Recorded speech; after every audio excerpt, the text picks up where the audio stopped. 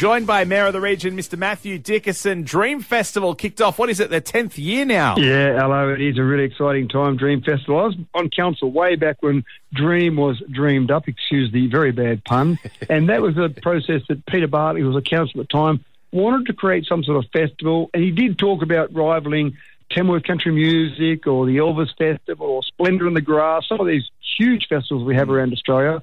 Obviously, it takes time to build up to that process, but what they came up with was Dream, which is a celebration of entertainment, arts, music, a bit of something for everyone. And over the years, it has evolved to different things, which is great. That's what festivals can do. They can evolve and they can change. But this year, we've got a few pretty exciting things happening. 16th of October, we've got Zoo Acoustic out at the zoo, and I remember going to some of those concerts out there at the zoo in the early days. What a great environment, what a great setting to have a concert out there. 21st of October, we've got Fong Lee's Lane down in Wellington. That's a new thing that's been added because obviously Wellington's now part of Dubbo, so that means that we can have some things down in Wellington as well. And then the Lantern Parade, that's the thing that everyone seems to flock to. 20,000 people have been to the Lantern Parade before.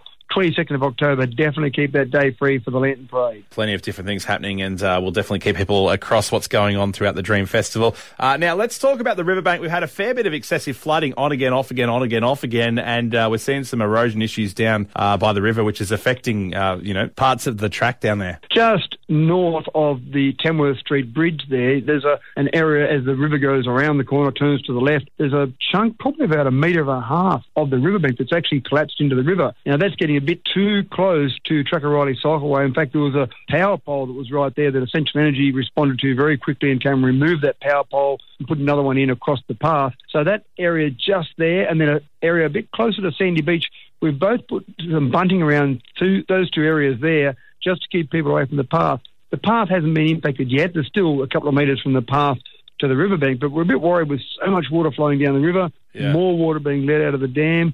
Just a bit concerned that maybe some more of that riverbank might fall away, and obviously we don't want people out on the path enjoying their afternoon, walking the dog, going for a ride, and suddenly they're in the river. So we just ask people to look at that bunting and just go around that bunting net, and we've got to do some serious investigation into that riverbank and see what we can do to secure that riverbank in those two sections and probably a few other sections along the river as well. That'll be the story of my life. The first time I hop on rollerblades probably in 15 years, and I can't remember how to stop, and I'd be ended up in the river.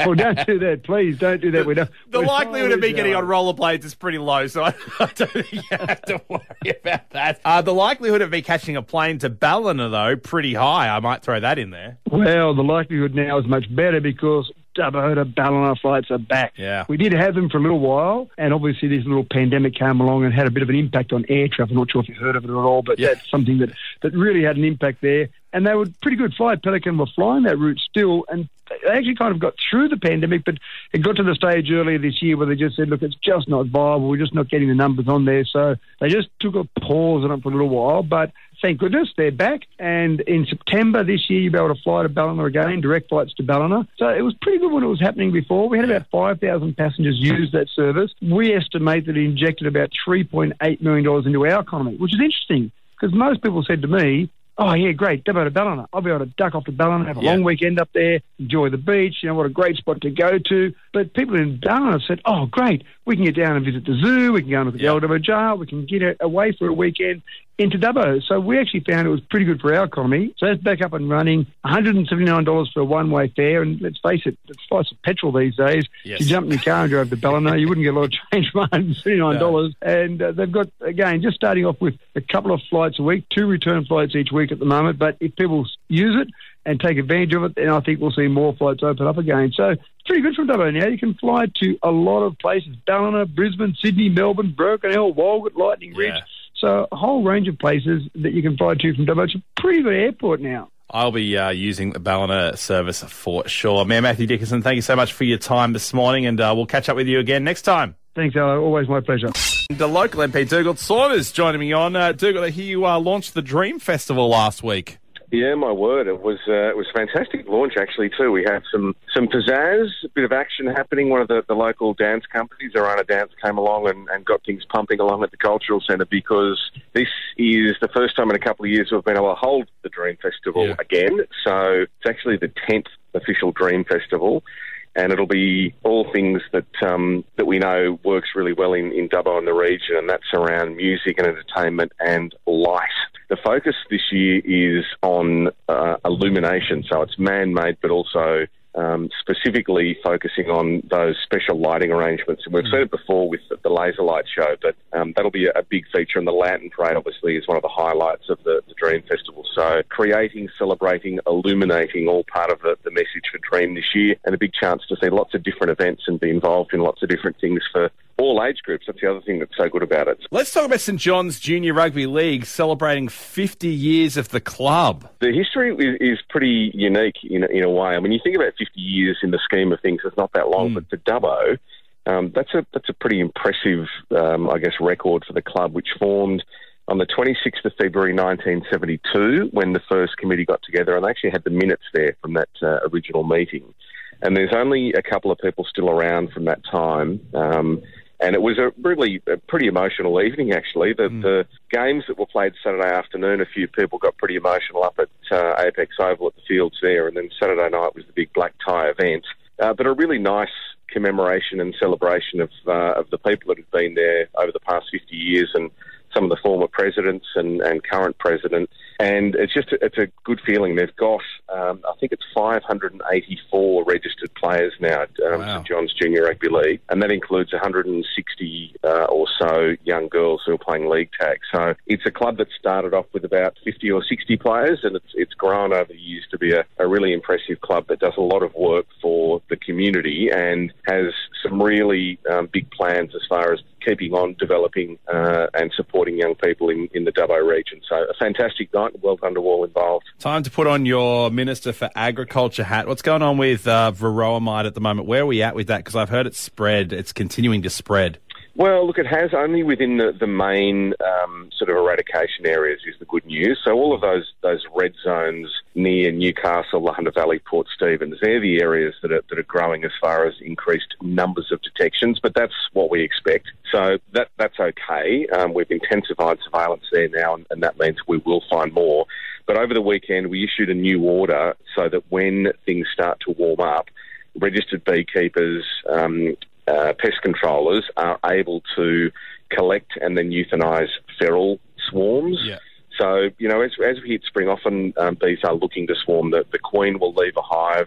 They'll head off and do their own thing, and then they end up in people's garages or walls or in trees. Yeah. And what we're saying now is in those eradication zones, particularly, we're enabling beekeepers and pest controllers to pick up the swarms and then euthanise the swarms because they know how to do that. So that's been made officially a new order through the protocols over the weekend, and that just means we can hopefully keep a lid on things in that feral population and keep moving forward. And look, there is some positive news. Pollination underway. We've got a number of beekeepers already down at the almond pollination sites, and that will grow over the next couple of weeks. And next Monday, just a heads up, on the 22nd, a big biosecurity conference happening in Dubbo that I'm hosting.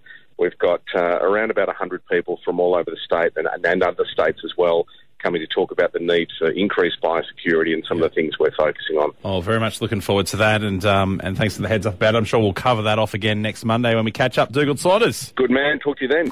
Trevor Long from EFTM.com live on the phone right now, mate. You made it back from your big New York trip last week. Yeah, it was good. Long week, and got longer when we missed our flight, but that's okay. Life goes on at home now.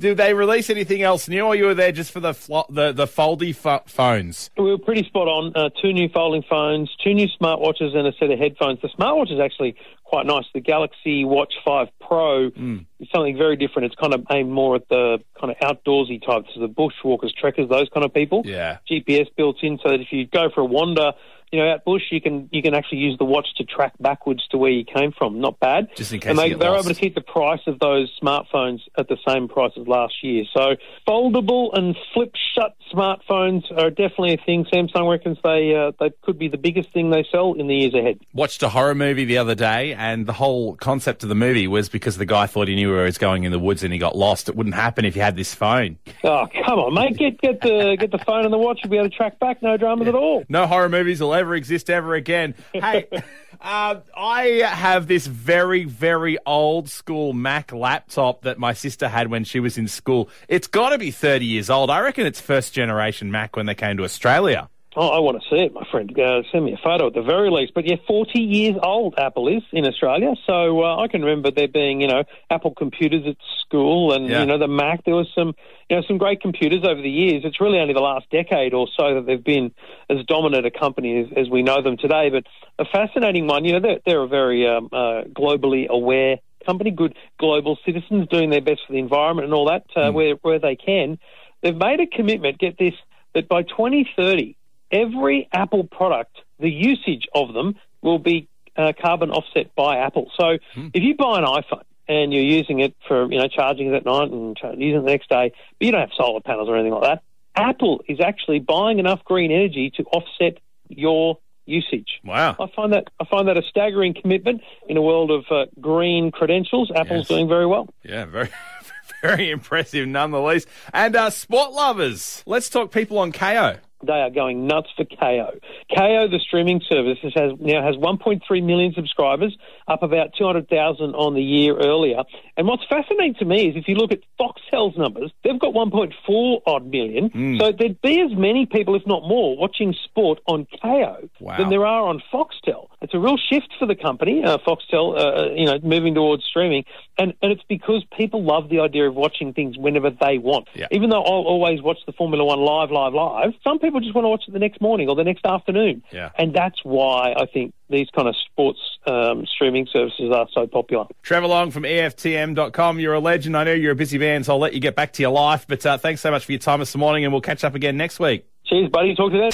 Time to catch up with Stephen Gow for Gow Carpet Cleaning and Restoration. He's actually out and about on the roads at the moment. We'll get to that, why he's out and about and what he's doing very, very shortly. But first, we've got to talk about local footy over the weekend. The two Sims teams together, Dubbo absolutely flogging. Dubbo Sims 36 defeated Orange Sims 14 in a quite dominant display at Apex Oval. And they march on now, and they're undefeated so far in this Peter McDonald Group 11 Cup. But it wasn't to be for Dubbo Macquarie. They went down 34 points to 26 to Bathurst, and so it's all over. They're out. I hear it was a pretty close game in the Blouse Cup. Yeah, absolutely. At Victoria Park, number 1. Roos, they were been dominated by Forbes over there just recently, but they sort of came back and with a tight game, 33 points to 31. And, they got the win. They cemented themselves into the semi-finals, but we'll see how far they go with it on that. How did Mudgee go up against our Rhinos in New Holland Cup? Yeah, absolutely dictated the scoreline there, 31 points to 9 over Rhinos. And, Rhinos went there quite buoyant that they might have been able to knock off Mudgee, but that wasn't going to, Mudgee had something to say about that, and that didn't happen. And so Mudgee move on now. Rhinos have got another week and see if they are still going to be alive in the competition. So we'll see what happens after this weekend. So hopefully they can revive themselves. And Oils Plus didn't see this result coming. Yeah, I said this on Friday that this probably could happen, and then it did actually. Blaney, they went down to Coonabarra and Kookaburras, 15 points to 5, so it's all over for the last year's premiers. Yeah. And the Kookaburras, they'll play Marlong this weekend in the grand final. Big upset, you would probably call it, but Coona, they're coming good right at the right end of the season. Now, have the Dubbo Demons in the AFL, have they defeated the Orange Tigers at all this season? Yeah, well, they did this one, 11-4-80 at Dubbo Demons defeated Orange Tigers 6-4-40. So they got the win, and they're running there in third spot. So they hadn't beaten Orange before, though, had they? They'd beaten Bathurst, hadn't they? They'd beaten the Tigers before. It's the Bush Rangers that they always struggle against. Yeah, okay. It's Bush Rangers are the dominant side in. Well, they've thrashed them here, doubled the score.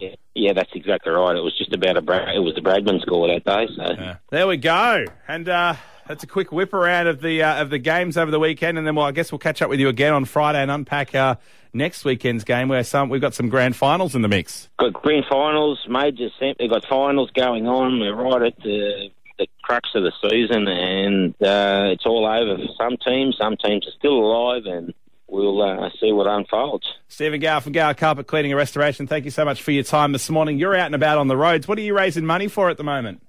I'm on Destination Outback, and I'm currently at Menindee Lake at the moment.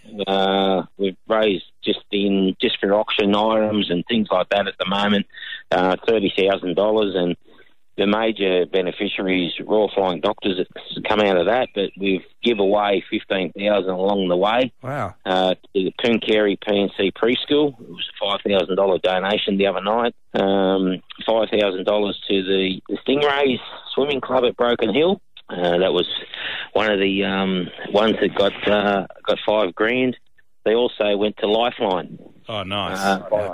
Lifeline Broken Hill was $5,000 donation, which was, that's going to a great cause there. How can people donate if they want to jump on board with that? If they want to donate, get on the web, just Google www.destinationoutback.com.au, and you can just find once the website opens up, there'll be donate buttons there, or if you want to donate to a car, which is our car, the Sweep it is. Yeah, nice. Just SWEEP, and it all goes into one pool anyway, but you can do it that way. You're a legend. We'll catch up with you on Friday, Steve. Righto, and Triple M rocks the footy.